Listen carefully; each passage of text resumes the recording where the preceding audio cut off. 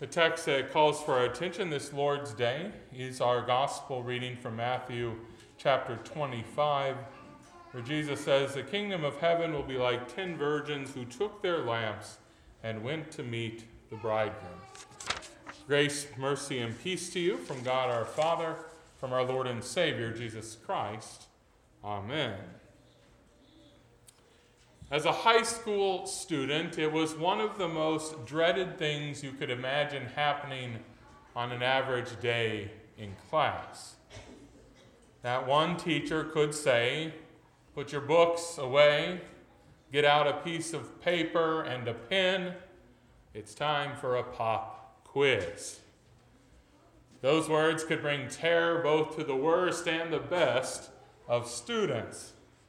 And while there was no recourse against it, there was always a feeling that a pop quiz was inherently unfair. We, the students, should be given notice. We should know exactly what we're going to be tested on. We should not be caught off guard by such an action that only a heartless teacher could even consider using. Now, the teacher, of course, obviously had a different perspective on the whole thing. The teacher believed that their students should be able to recall the knowledge that they had been given at a moment's notice. He or she did not want the students just to be able to cram in a bunch of knowledge for one test, only to forget it all the next day. They wanted them to live in that knowledge in order that they might carry it with them each day of their life.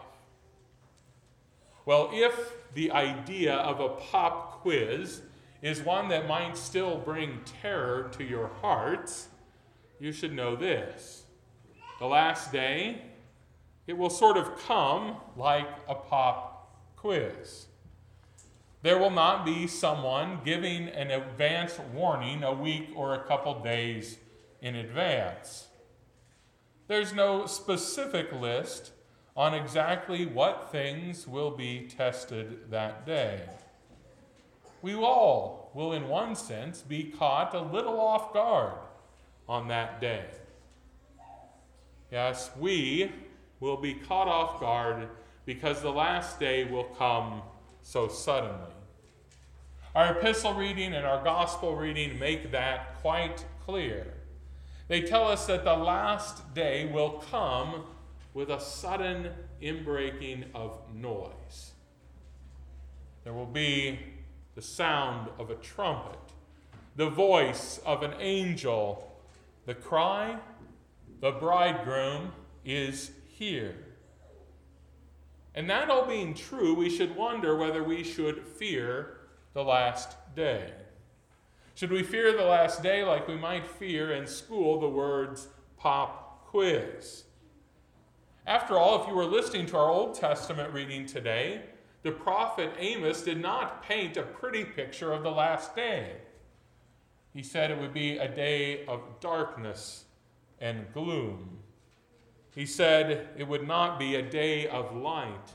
He said it would be like almost getting attacked by a lion and escaping, only to meet a bear instead. He said that those who desired the day of the Lord were mistaken to do so. So does Amos speak the final word about the last day? Should we all be terrified about it? Should we think that Amos's word is the only word when it comes to the last day? Well, thankfully, not. And yet, that does not mean that Amos's words are not true. They do show us one side of what will happen on the last day. For those who are not ready for the bridegroom when he comes, it will be an awful day indeed. It will be like being constantly surrounded by vicious animals. It will be a day of terror and fire. It will be a day of gnashing of teeth. Of course, you know, back in high school, the coming of a pop quiz did not always end up being as bad as the students imagined. Just as I suppose the teacher hoped, when the pop quiz was given, there were at least some students who were ready to give their answers, and therefore did just fine on the pop quiz. For those students, the return of those papers at the end of the period was a joyous time. They had no reason to fear the pop quiz in the first place. They passed with flying colors. Maybe that takes us back to our gospel reading for today, that parable of the 10 virgins. This rather long parable indeed encourages us to always be ready for the last day. As in the parable, the bridegroom finally shows up at midnight. Far later, it seems, than anyone expected, for all 10 of the virgins have went to bed and are asleep. They are then all awakened by that cry, "The bridegroom is here." It was for them a pop quiz moment. And in that moment, 5 of the virgins proved themselves ready, for they had carried with them the oil necessary for the bridegroom's arrival.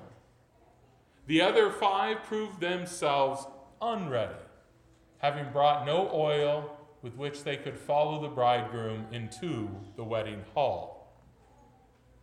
So now to the point.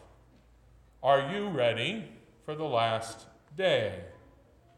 After all, if you really listen to the particulars of our parable, it certainly seems that all 10 of the virgins were originally waiting for the bridegroom.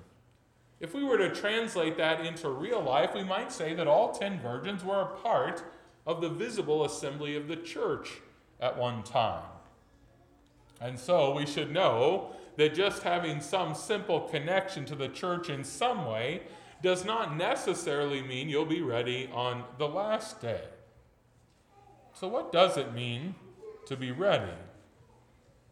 I think perhaps we often want to dissect this answer a little bit too far. We want to somehow come down that there is only one little part of the Christian life or the Christian faith that we need to have in order to be ready for the last day. We think if we can find that one little thing, that sort of least amount we have to do, well, then we will be ready, we will be alert, we will be watchful. But you know, if you listen to the whole of Scriptures, it tells us that being ready is not just a matter of one little thing, but of our whole lives. We are to live our whole lives in readiness.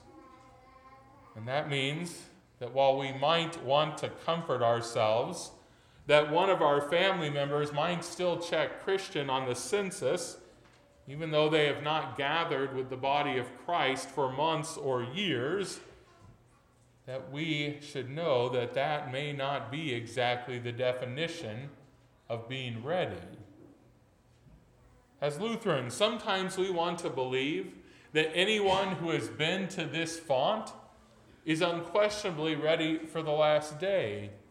We believe it about people even that have never since nourished that life that they were given in baptism with the Word and with the supper.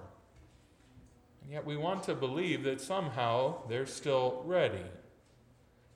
Perhaps of ourselves we wish to believe that since we come to church most weeks, that means we are ready.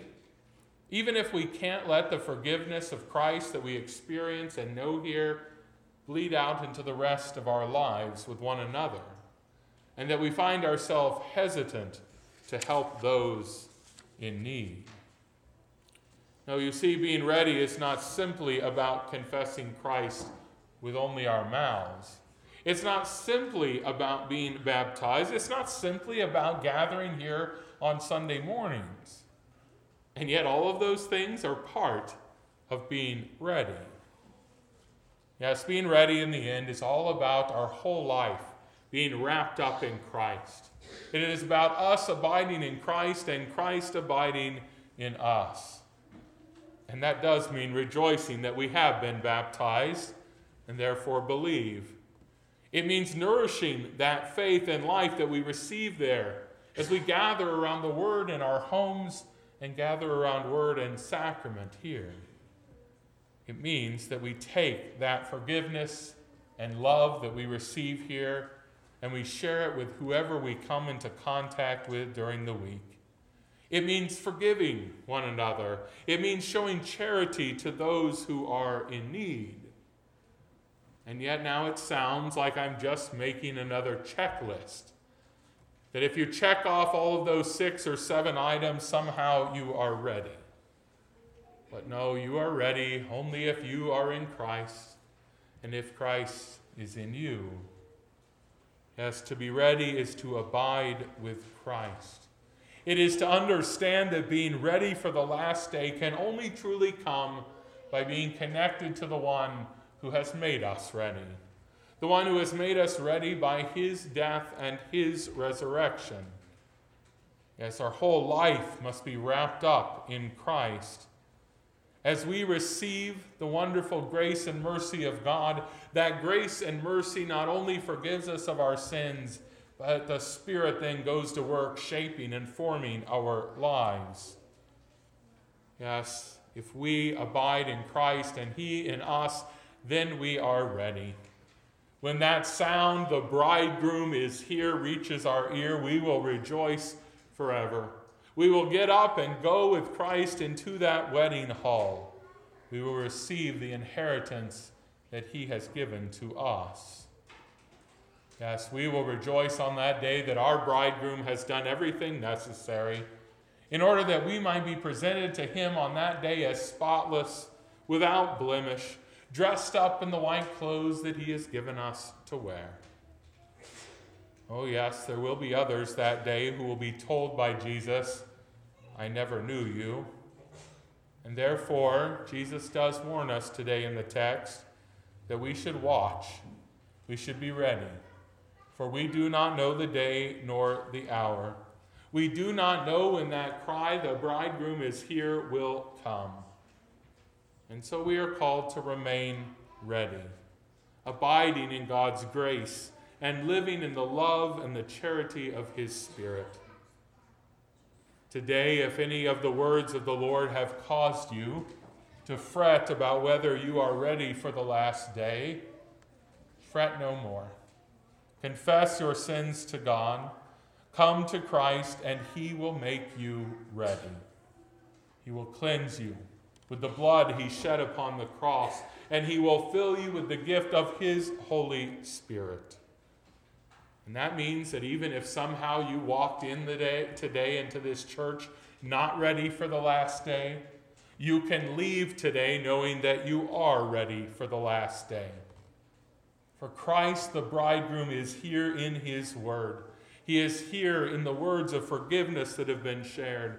He is here to make you ready, so that when you see Him return, you will do nothing but rejoice.